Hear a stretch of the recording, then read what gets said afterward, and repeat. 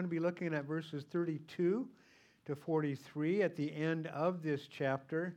A great chapter in which we've seen up to this point, we've seen Luke, the writer of the book of Acts, dealing with the conversion of Saul of Tarsus to faith in the Lord Jesus Christ. And we're going to be changing gears a little bit this morning, and we'll see that immediately as we begin to read. Would you stand with me?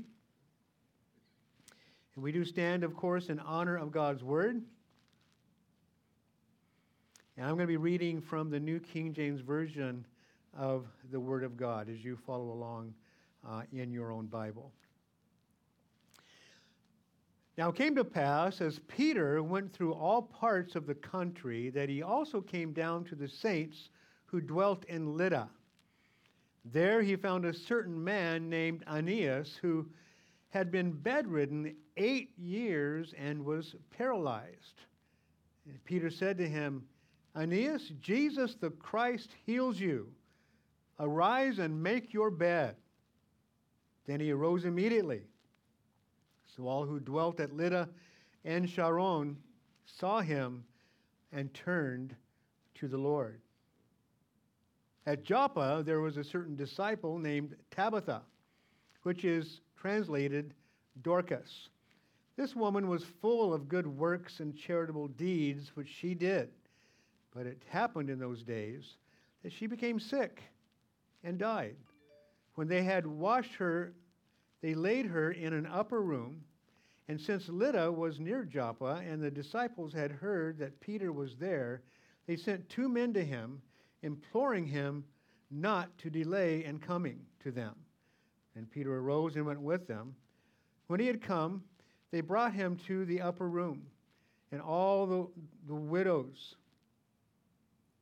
stood by him, weeping, showing the tunics and garments which Dorcas had made while she was with them. But Peter put them all out and knelt down and prayed. And turning to the body, he said, Tabitha, arise. And she opened her eyes, and when she saw Peter, she sat up. Then he gave her his hand and lifted her up. And when he had called the saints and widows, he presented her alive. And it became known throughout all Joppa, and many believed on the Lord. So it was that he stayed many days in Joppa with Simon, a tanner. Father, we pray that you speak to our hearts this morning as we look at this passage together. Lord, we pray that you would have your way in our hearts, that you would pour your Spirit out upon us, that he would be our teacher as you gave him to be that for us, Lord, to teach us, to lead us into your truth, to give us understanding, Lord, of what you are saying, to magnify and glorify the name of Jesus. And God, we pray that that would take place in our hearts this day as we look into your word. Have your way with us, we pray. And also, Lord, we pray that your Spirit would give us not only the understanding of what these things mean, but also the wisdom and discernment to know how these things apply to us today, so many years later, so many miles away. So, Father, we just give this time to you. We give our hearts to you. Be glorified in it, we pray. In Jesus' name, amen. You guys may be seated. As we look at this passage together, picking up after Saul of Tarsus had been converted, and we see in the last several verses before this passage starts in verse 32, I'd like to read verses 29 to 31 with you, just as basically an introduction to where we're going to be going, beginning in verse 32. Verse 29, and he spoke boldly, speaking, of course, of Saul of Tarsus.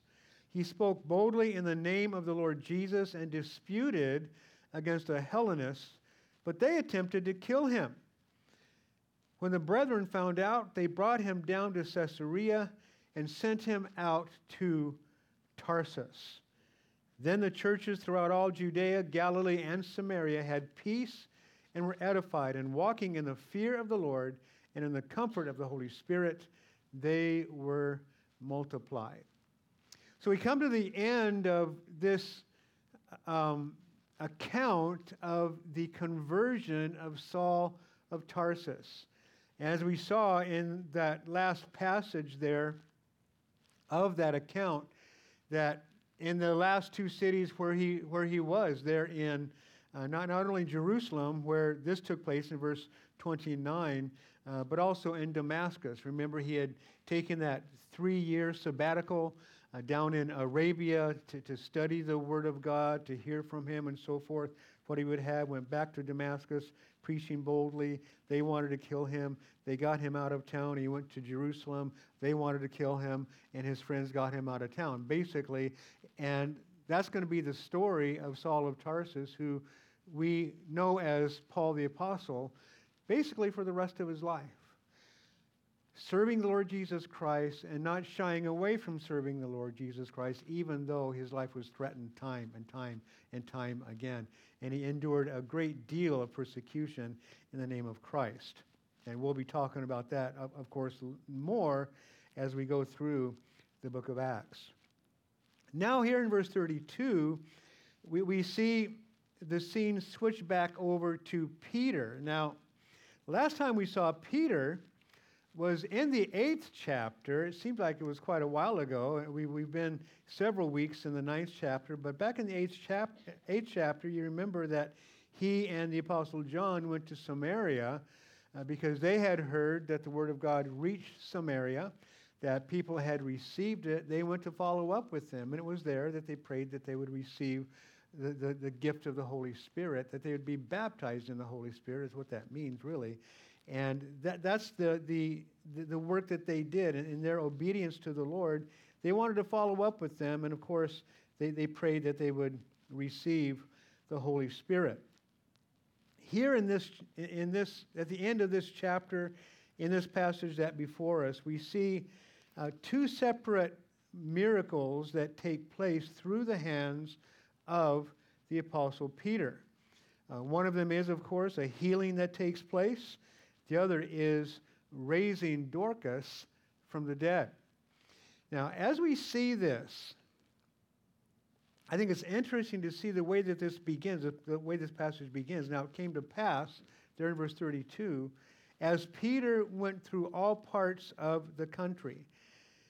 Peter was doing a tour of various towns and villages where he had heard that the Word of God had spread, where people had bowed their knee to the Lord Jesus Christ, as the Messiah, and were saved. And we see him touring the land, following up to visit these churches. Now, based on what he had experienced in Samaria, it's certain that one of his concerns was that they understood the work of the Holy Spirit and his purpose in their lives. But we see here, in this tour that he's doing, he is following up and just making sure that people are understanding. This causes us to think of what Jesus told him in Luke 22, verses 31 and 32. This is connected with Jesus telling Peter that he was going to deny him 3 times. And here in these two verses, Luke 22, 31 and 32, we see these words. The Lord said to Simon, Simon, Simon, indeed Satan has asked for you that he may sift you as wheat.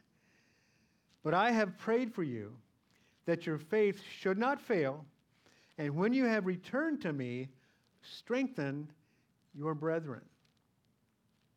Now, there's no doubt that this experience of Peter being sifted by Satan, and it's all connected with Peter's denial of Jesus Christ, right? It's connected with that.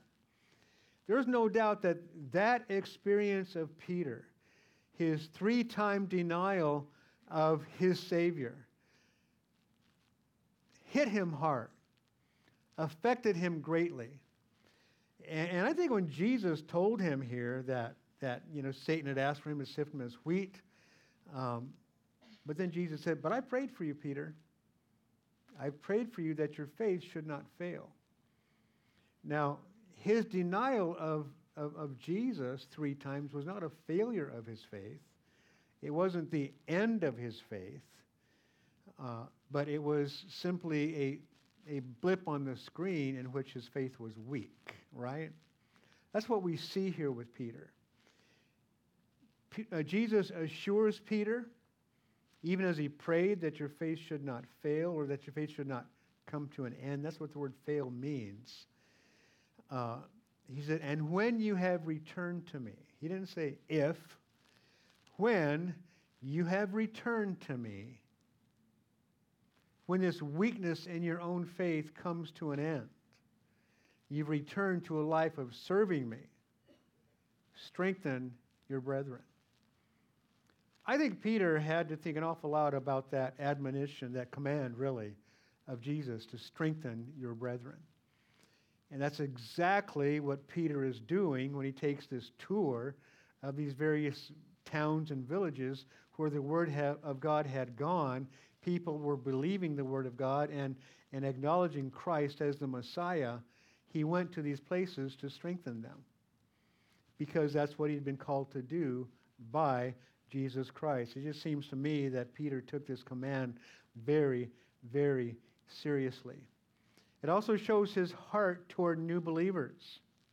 He wants to get them on the right track. He wants to follow up with them to make sure that they're following the Lord Jesus in an appropriate way. And really, it's an extension or a part of, perhaps I should say, of Peter's heart to all believers. We see in 2 Peter chapter 1, verses 12 to 15, these words. Peter writes, for this reason I will not be negligent to remind you always of these things, the things that he had written in the first 11 verses, some great encouragement to the church. And in fact, he addresses the letter to all who have like faith as we, so to all believers. That's who the letter is addressed to. I will not be negligent to remind you always of these things, though you know and are established in the present truth. Yes, I think it is right as long as I'm in this tent, that's how he described his body, in this tent to stir you up by reminding you, knowing that shortly I must put off my tent, just as our Lord Jesus Christ showed me. Moreover, I will be careful to ensure that you always have a reminder of these things after my decease. So in order to be sure that he would give them a reminder of these things after his decease, he put it in writing.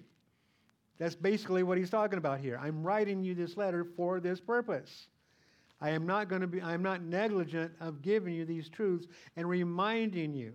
Guys, let me ask you guys, do you need reminders about your walk with the Lord? Do you need reminders about who Jesus is? Reminders of what he has done for you? Reminders of his power? Reminders of what he can do in a person's life, what he's already done in your own? Reminders of who we are in Christ? Reminders of also what we were before Christ entered into our lives and the incredible work that he's done, the changes that he has made. We need reminders. You know, I have, in my experience as a pastor, a teacher of God's Word, I have heard of people. I can't say that I remember that anybody ever actually telling me face to face of this, but heard of people who, you know, when, you know, pastor chooses to go through a book that he's gone through before, you know, a person saying, you know, we've already gone through that book. Can't you go through something else, something new? As if they don't need the reminder, right? I think it's critical for us to be reminded. It's critical to read the Word, to read the Word over and over and over again, because it is basic truth that, you know, well, let me ask you something. How many of you, let's say in the last, I'll broaden the scope of it, sometime this year, the last 8 months, you have read something in God's Word that you've read multiple times before, and the Lord has shown you something there that you hadn't seen before. Does that happen to you guys? It happens to me as well. You know, it's just simply true that because the Word of God is living, the sword of the Spirit, it's a living sword. It lives, it doesn't change, but it continues to do its work. You know, some people translate the idea of living as if it changes or evolves. No, that's not the case. It is always the same, but it always is at work in our hearts. So, you know, dividing between the soul and the spirit, right? As that passage in Hebrews 4, verse 12 tells us. But yeah, that's what the Word of God does. And so we need that for continued growth as well as for reminder of what God has done. Well, Peter found himself as he is taking this tour in the city of Lydda, the town of Lydda. In the Old Testament, we see it as Lod, L-O-D. It's about 11 miles from Joppa, where he's going to be going following this. Joppa is a seaport town. Lydda is on the western slopes of the hills of Judea, basically, about 11 miles or so away from Joppa. And as we get to Joppa, you know, an understanding of Joppa is that we know that that's the city, the seaport from which Jonah left when he grabbed that ship to run away from God to the Mediterranean Sea, and that's the very place that this great fish spit him out back onto the sand of the beach there in Joppa. And any of you who've been able to go to Israel with us have been in Joppa. We'll make that stop in Joppa. We'll go to that little house that has got this sign on it that says the house of Simon the Tanner. You know, whether it actually is or not, I don't know. Could be, but it's probably a house like that. But when you go to Israel, it's trippy. You find yourself in these places where these things happen that we've read about, and it's like, this is where that happened. You know, it's just crazy. It is crazy. Go to Israel if you can. I implore you to do that. But that's where we are here. Now, again, and this is all a part of just inward from the coast there in the Mediterranean to the Judean hills to the east is what is known as the plain of Sharon. So that's where all this is located. Another thing here that we see in this passage is he came, in verse 32, he came down to see the saints. He wasn't visiting an American football team there. It's football season now, you know, so these things are in your mind. Now, all the believers who dwelt there in Lydda. We know that all believers are known to be saints, right? Now, maybe you didn't hear me. Let me say that again. We know that all believers are known to be saints, right? Yeah, I mean, the Bible is clear about that. The New Testament is very clear in relation to that truth. The word that is translated as saints can be either an adjective or a noun. It speaks about being holy. The word hagios in the Greek, it means to be set apart or holy. And as a noun, it means literally holy ones. So what Luke is writing is that Peter went to Lydda to all of the holy ones who were there in that town. And he's just speaking of the reality of those who've come to Jesus Christ. We all, as we turn to Jesus Christ in faith, are set apart and made to be holy by him. That's not necessarily a description of our behavior, but we all certainly need to be working toward it being a description of our behavior, right?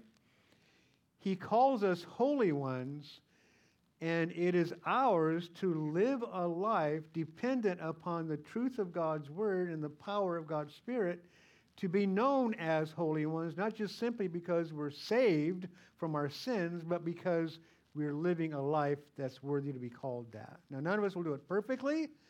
None of us ever will. But we ought to be doing that more today than we were yesterday. Growing in our holiness. Pastor Chuck Smith wrote this. He wrote, as far as the New Testament is concerned, all who have put their faith in Jesus Christ are saints. We should think about that more. When you wake up in the morning and you see your reflection in the mirror, remind yourself that you're looking at a saint. Did you guys do that this morning? What do you think about that advice, though? Indeed, that's what we're doing. We're looking at a saint, one who has been set apart by God. And as we understand that, Pastor Chuck continues and writes, then go and act like it. Then go and act like a saint.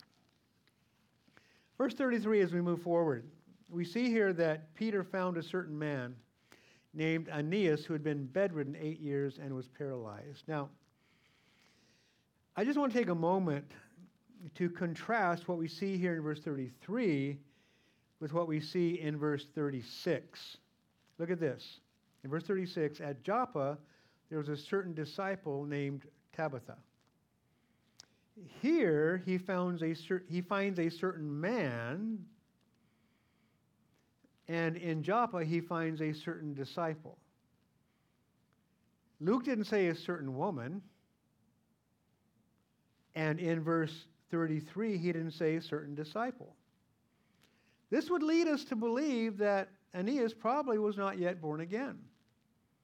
Somebody who was known to those who were a part of the church, but someone who had a great need. And a part of the story in this passage here, as Peter is used by God to heal Aeneas and then to raise Dorcas from the dead in the following paragraph, a part of this is Peter, as a servant of God, having concern for people and making himself available to them. If he had not made himself available, he could not have been used by God. And we're reminded that all God wants from us, it's not so much that he's looking for people with ability. He's the one that gives us that ability. He's looking for people with what? Availability. Allowing God to place us in the place where he can use us, giving us his power, his ability, his strength to work in the lives of other people, to serve them in some particular way. And so, as we see Peter there, he is finding this man. He undoubtedly was led to this man. He goes to this person's house. He finds him bedridden because he's paralyzed, and he had been in that state for 8 years. And then verse 34, Peter said to him, Aeneas, Jesus the Christ heals you. Arise and make your bed. Then he arose immediately. Not unlike Peter that we saw earlier in the book of Acts, the man who was born lame at the gate called Beautiful, you recall. He looked at the man. John was with him, and Peter looked at him. He said, silver and gold have I none, but what I have I give to you.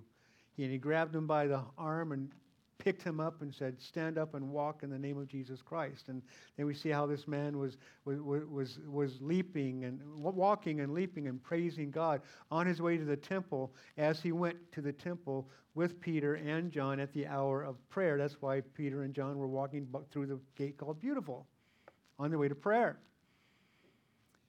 We see several things taking place here.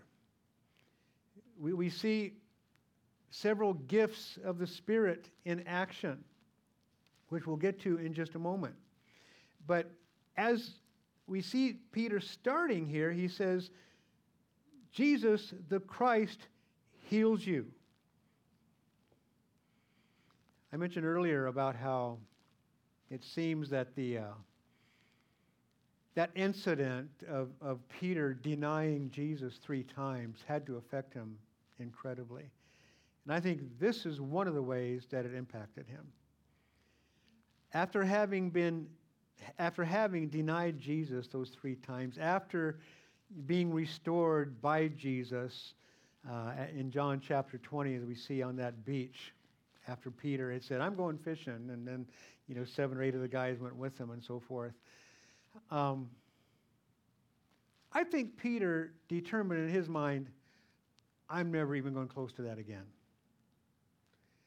So at every opportunity, he took the privilege and the responsibility to always give praise to Jesus, always give glory to Jesus, always recognize him for who he is, always. We see Peter consistently doing that. I think it's connected to that denial and his restoration and him coming to a place of determining, I'm never doing that again. Through the book of Acts, we see him consistently giving glory to God. Back in John chapter 15, he heard Jesus say this in verse 5. Jesus said, I am the vine, you are the branches. He who abides in me and I in him bears much fruit, for without me you can do nothing. And it's very true. We can do nothing of any spiritual worth. The context speaks about walking with the Lord Jesus Christ. We can't do anything without him. Amen? I mean, there are things we can do without the Lord Jesus, and you can go to school and learn that 2 + 2 is 4. Unless the new math has changed that somehow, I'm not sure. Has it? I mean, I don't think so. Well, as long as you go through the right process, you come up with 5, you're okay. I mean, stuff like that they do. It's crazy. Anyway, what was the point? Well, spiritual things, living for the Lord, blessing people. Apart from Jesus, we can do nothing. Paul writes to the Ephesians in Ephesians 3, verse 20 to 21, now to him who is able to do exceedingly abundantly above all that we ask or think, according to the power that works in us, the power of God's Spirit, to him be glory in the church by Christ Jesus to all generations forever and ever. Amen. Now, this is the writing of Paul the apostle, of course. These were things that Peter was learning as well. Not only could we do nothing apart from Christ, in him, there's a reality that because of his power in us, there's nothing that he'll ask us to do that we can't do. He who is able, to him who is able to do exceedingly abundantly above all that we ask or even think. I love that passage, speaking about even in our wildest imaginations, Jesus can do beyond that, much beyond that.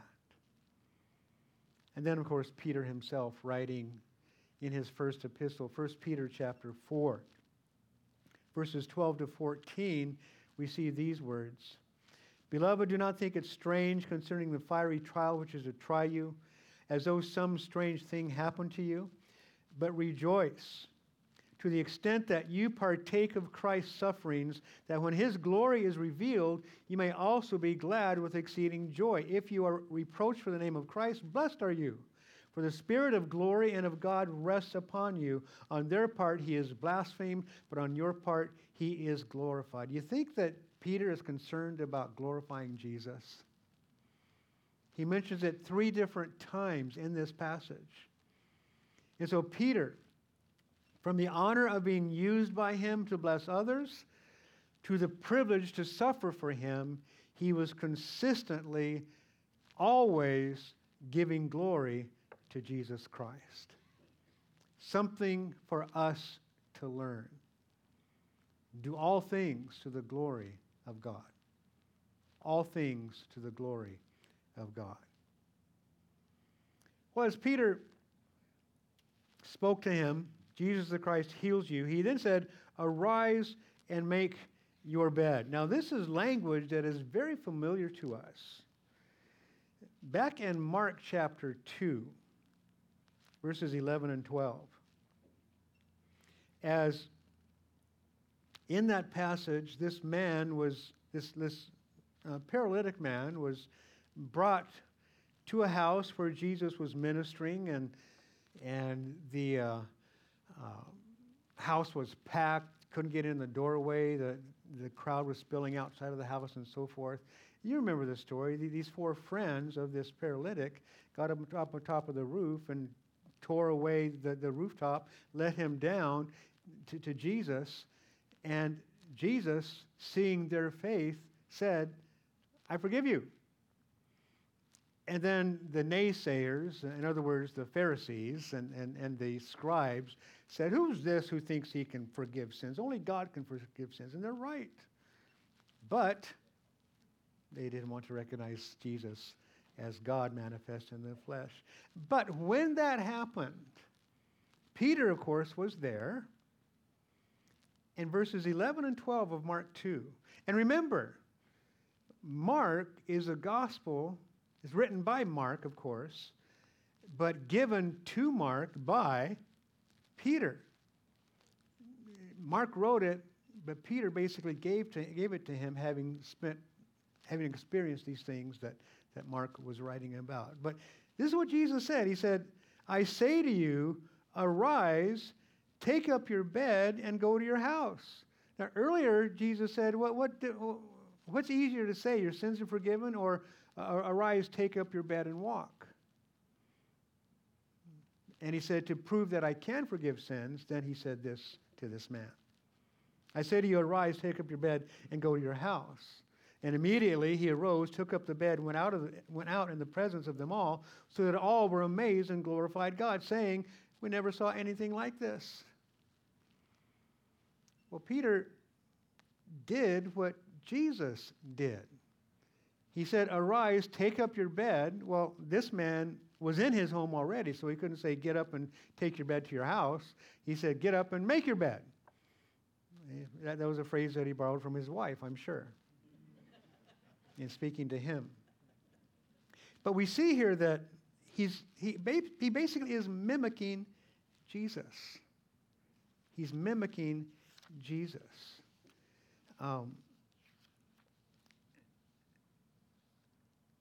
In all this, I mentioned that there are several spiritual gifts that are used here. The gift of healings, gift of miracles, gift of faith. Just as a reminder, the gifts of the Spirit is laid out by Paul the Apostle in 1 Corinthians 12. There are more than this and in several other places, but I'm just going to kind of focus on this one here this morning. In verses 7 to 11 in 1 Corinthians 12, but the manifestation of the Spirit is given to each one for the profit of all. That's interesting. He gives gifts to you and to me so that others can profit, so that others can be blessed, right? He goes on, verse 8, for to one is given the word of wisdom through the Spirit, to another the word of knowledge through the same Spirit, to another faith by the same Spirit, to another gifts of healings by the same Spirit, to another the working of miracles, to another prophecy, to another discerning of spirits, to another different kinds of tongues, to another interpretation of tongues. But one and the same Spirit works all these things, distributing to each one individually as he wills. Now the Holy Spirit chooses which gift or gifts he may give to you, distributing as he chooses, as he wills to do.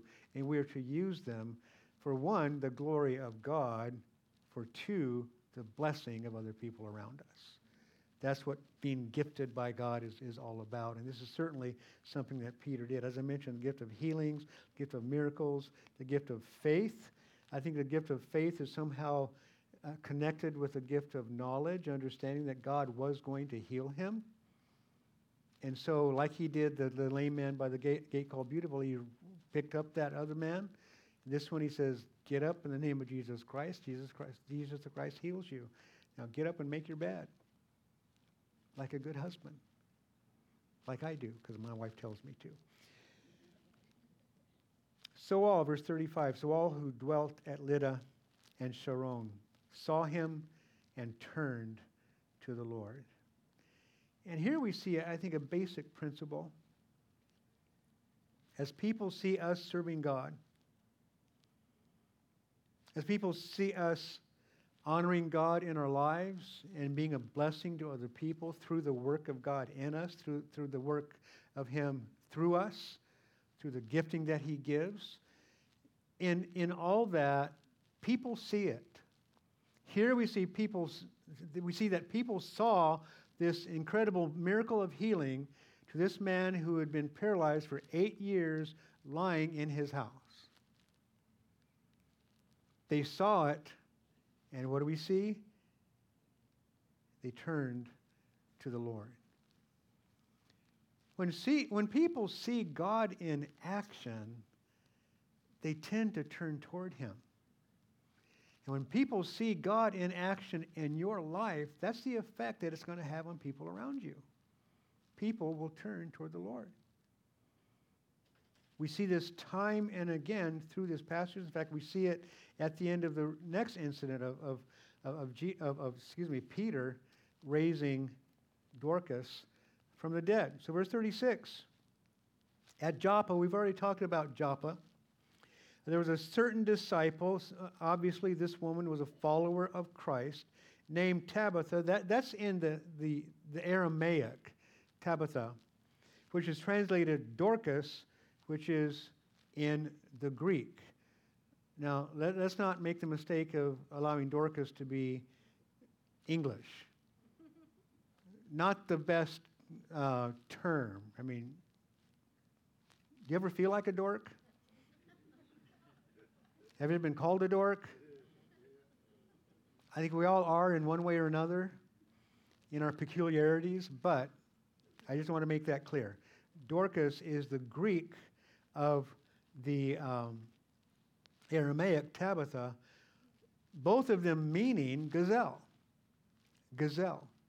Some of you may have that in a footnote in your Bible, even if you're looking at it right now. But the point being, gazelle, a gazelle is a very graceful, beautiful animal. The way a gazelle will leap, and with such grace, it's like, I think it's a very cool name to have, but this woman had to be a woman of incredible grace. But the point being that in that grace, she was, the following sentence says, a woman being full of good works and charitable deeds, which she did. Full of good works. This defined her. She was a woman of good works. I don't know if you guys have ever thought of particular ways that you might want to be known by and the way that you want to be remembered, known by other people. What do other people say about you? What kind of person are you? What are you full of? The idea of being filled, it's just the idea of this is something that is a primary facet, or even maybe something that controls you. To be filled with the Spirit means we're allowing the Spirit to control us. A person who's filled with rage at that moment is being controlled by that rage. You know what I mean? That's the idea of being full. Full of good works. This is something that defined her, and the charitable deeds which she did. What an incredible way to be known. This reminds us that in Ephesians 2, verse 10, we see the Apostle Paul writing, "For we are His workmanship, created in Christ Jesus, that we might be saved." No, that's not what it says. Created in Christ Jesus for good works, which God prepared beforehand that we should walk in those good works. This is the very purpose in our lives for which God has created us and done His work in us, that we might do those works that He already has prepared for us. God understands. He knows the encounters that we're going to be having this next week or this next couple of weeks. And He has already been doing a work in us through our experiences, through the lessons that we've learned, through understanding the Word of God and being taught through the Word of God, our reading of the Word of God, the gifts that He gives to us, the person that He's making us to be, making us into that person who will effectively do that good work for His glory and the blessing of other people. And then even participating in that good work is a part of the work that He's doing in us to prepare us for the next good work. It all works together. But there's no doubt that God is doing His work in you and in me to equip us with the ability to do those good works that He already has laid out for us from beforehand. He's already got our path charted out. He knows what our path is. And He enables us to fulfill God's plan in that path. So as a woman of good works, we see in the next couple of verses, but it happened in those days that she became sick and died. When they had washed her, they laid her in an upper room. And since Lydda was near Joppa, as I shared before, around 11 miles from apart, and the disciples in Lydda had heard that Peter was, in Joppa had heard that Peter was in Lydda, they sent 2 men to him, imploring him not to delay in coming to them. And when Peter arose and went with them, when he had come, they brought him to the upper room. And of course, in that upper room were the people who were mourning for her. And we see here all the widows stood by him weeping, showing the tunics and garments which Dorcas had made while she was with them. The point here is that they were wearing the very clothing that she had made for them. They were widows. They were poor. You know, it's not like they went over to the shelf and got things off the shelf where it says this tunic is $2.99 this week. You know, it's not. No, it's like they were wearing these clothes that she had made for them because they were widows and were poor. It's a part of these good works and charitable deeds that she was so full of. That's the point here that we see. So that connection is an important one to make here in this passage. Might we be known, as I said earlier, for the good works that God has called us to perform, God has called us to do.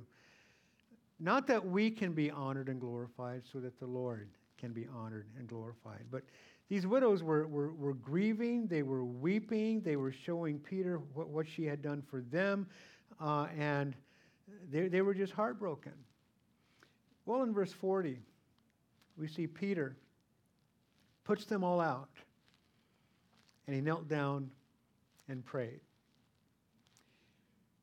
Now again, we see Peter mimicking his master, his Lord Jesus. Back in Mark chapter 5, the Gospel of Mark, we see the story of the way that Jesus raised Jairus' daughter from the dead. In Mark 5, verses 40 to 41, remember that Jesus got to the home. Jairus had sent a servant to go get Jesus. Didn't need to go, but he chose to go anyway. But he came to the home, and this little girl had died. And then Jesus said, well, she's not dead, she's just sleeping, remember? And then we see here in verse 40 of Mark 5, and they ridiculed him for saying that. But when he had put them all outside, he took the father and the mother of the child and those who were with him, his apostles, and entered where the child was lying. Then he took the child by the hand and said to her, Talitha Kumi, which is translated, little girl, I say to you, arise. Peter was with him there, even as he was with Jesus when he healed this paralytic in chapter 2 of Mark. Seeing what Jesus did.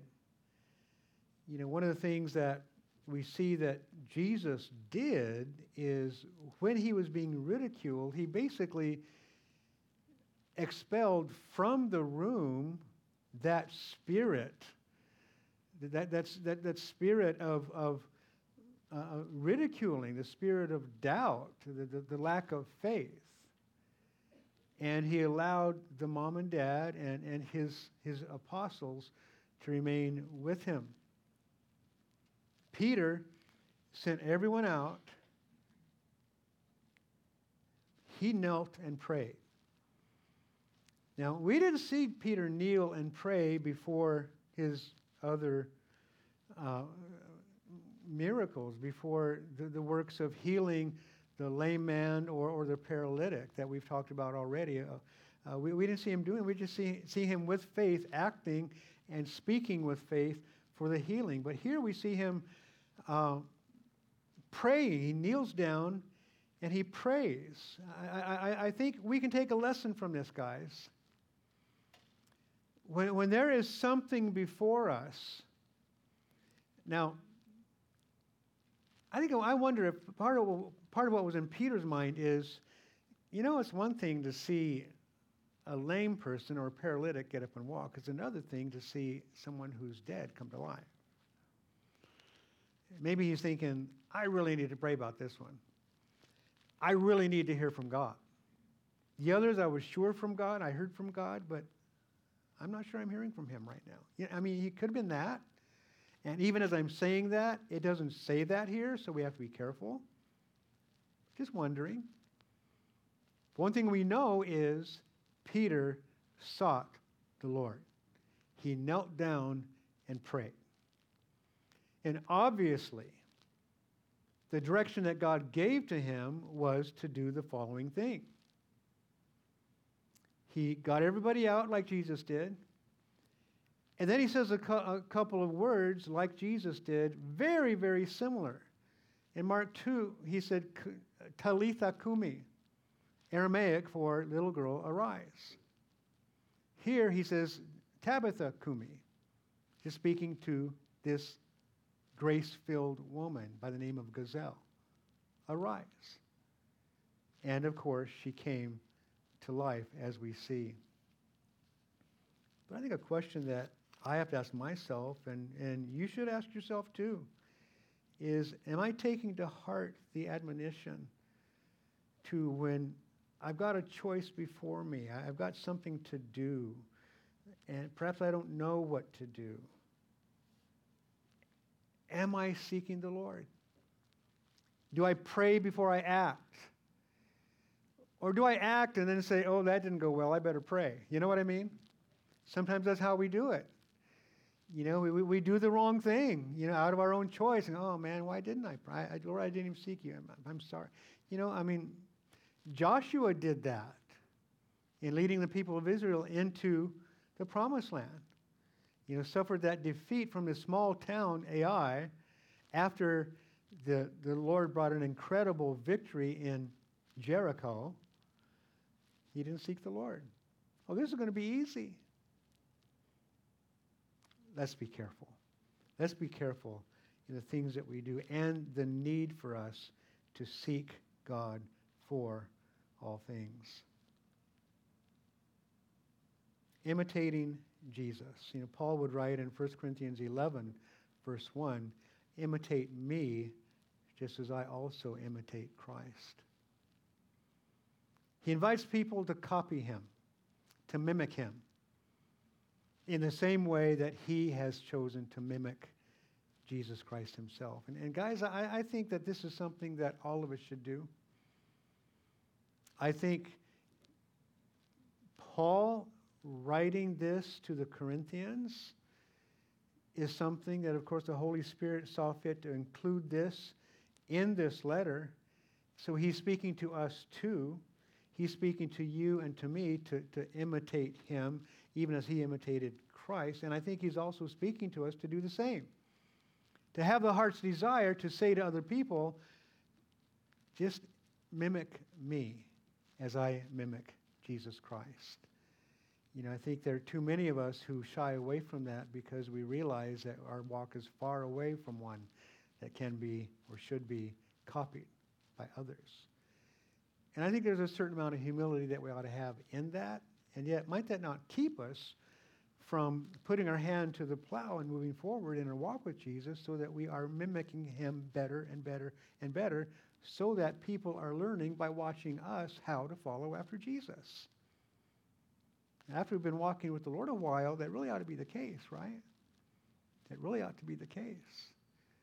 And I certainly realize that from my own perspective as a man, not just simply as a Christian man, but as a pastor. You know, as a Christian man who's known the Lord for over 40 years now. You know, I mean, close to 50 at this point.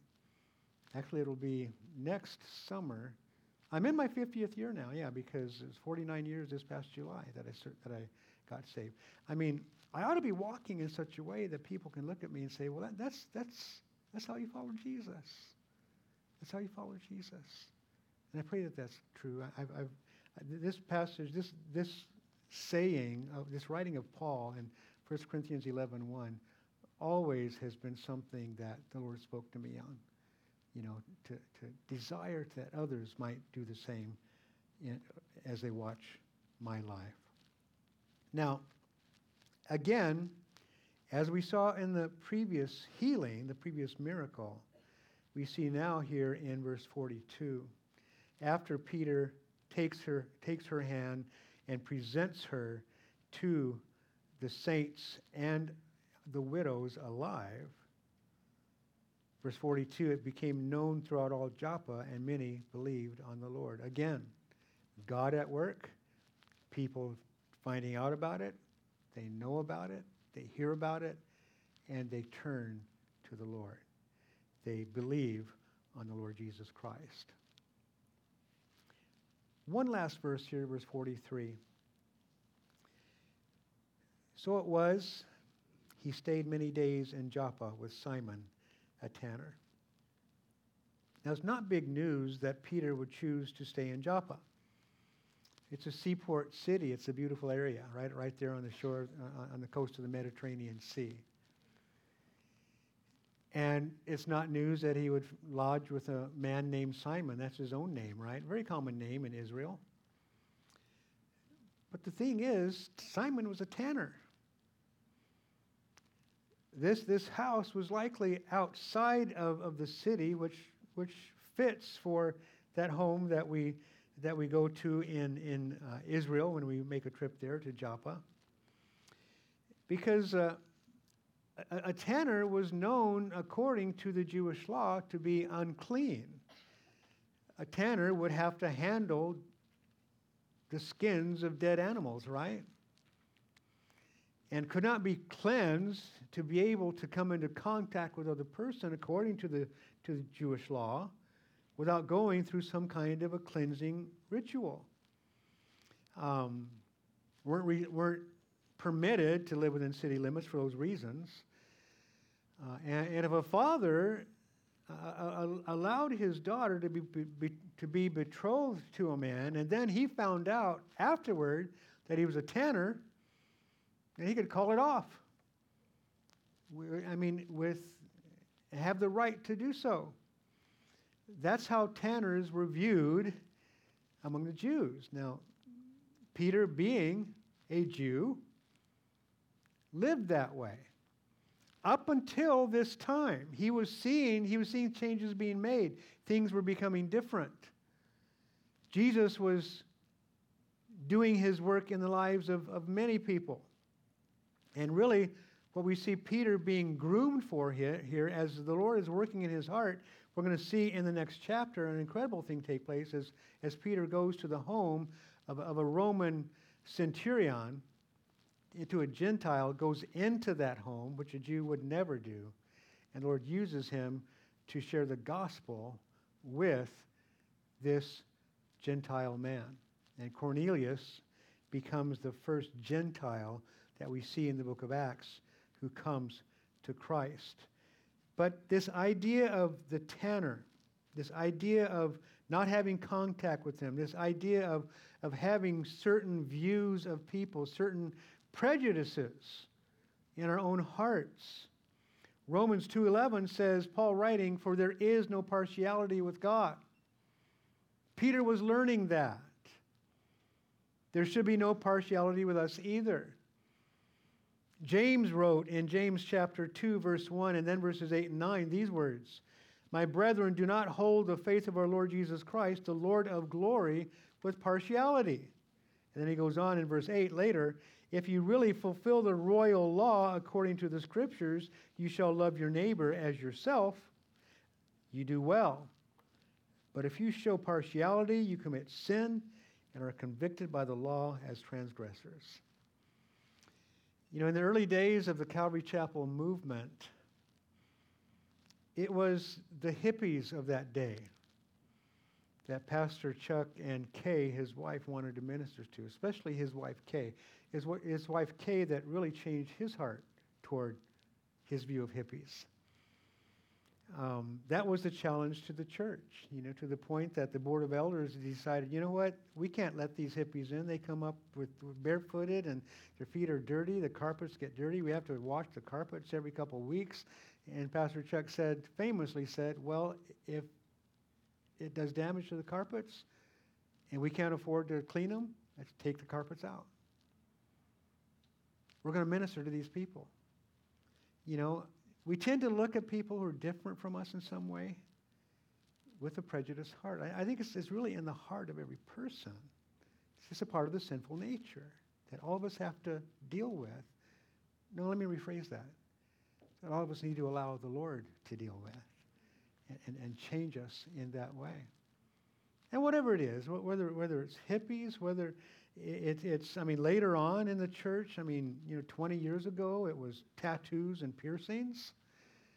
I mean, that's very, very common, not only in our culture, but even within the church. And we can divide over so many different things. God help us not to do that. I want to close by reading Galatians 3:26 to 29, writing of the Apostle Paul. He writes, "For you are all sons of God through faith in Christ Jesus.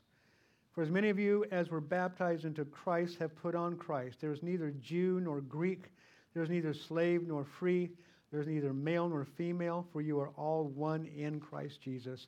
And if you are Christ, then you are Abraham's seed and heirs according to the promise." We are all one in Christ Jesus. Amen. And regardless of the differences that we see in one another, whether we can see that we come from a different part of the world, our skin's a different color, we come from the opposite sides of the track, economically, or whatever it may be, a lot of social things that can divide us. And it seems like nowadays anything can divide us. God help us that it doesn't divide us as a church, that we as followers of Christ are all one. And I love seeing, our group's a bit smaller today in this holiday weekend, but I love seeing the differences in you guys. I mean, you guys are obviously from a lot of different places in terms of genetically and so forth, and I love to see that. The church should be a place like that. And understanding that we are all one in Christ Jesus. Jesus is pretty big on unity, isn't he? Amen. Amen. And we've got to remember, in the case of Peter here, as he is going to be making his way to Caesarea to visit Cornelius, we must remember that every single soul is important to God. That's why he gives his gospel to be preached to all throughout the world. And we don't have to go very far to find people who are different from us. But we're commanded to preach the gospel to all. And of course, in terms of the importance of every soul, let's remember, I think it's good for me to remember how God views me, my own importance to him, your own importance to him. Let's remember that. And Father, I pray that these are lessons that we'll learn and continue to learn, that we'll continue to, even as we learn them, to practice them, Lord. The reality of oneness in the body of Christ, the unity that you have given to us. And the gospel is for all. Might we learn from these things? Father, thank you. Thank you for your goodness, your grace toward us, and the fact that in that goodness and grace you brought the gospel to us to hear, that we might respond, that you might save us. We saw some good deeds perhaps of some person, or somebody really demonstrated a faithful walk with you, and it caught our eye. Lord, whatever it is that you've used, thank you. Thank you that we're yours. And God, might we be used by you in some small way to contribute toward another coming to you. Have your way in us, we pray. We love and thank you, and we ask it in Jesus' name. Amen. Amen. That's all.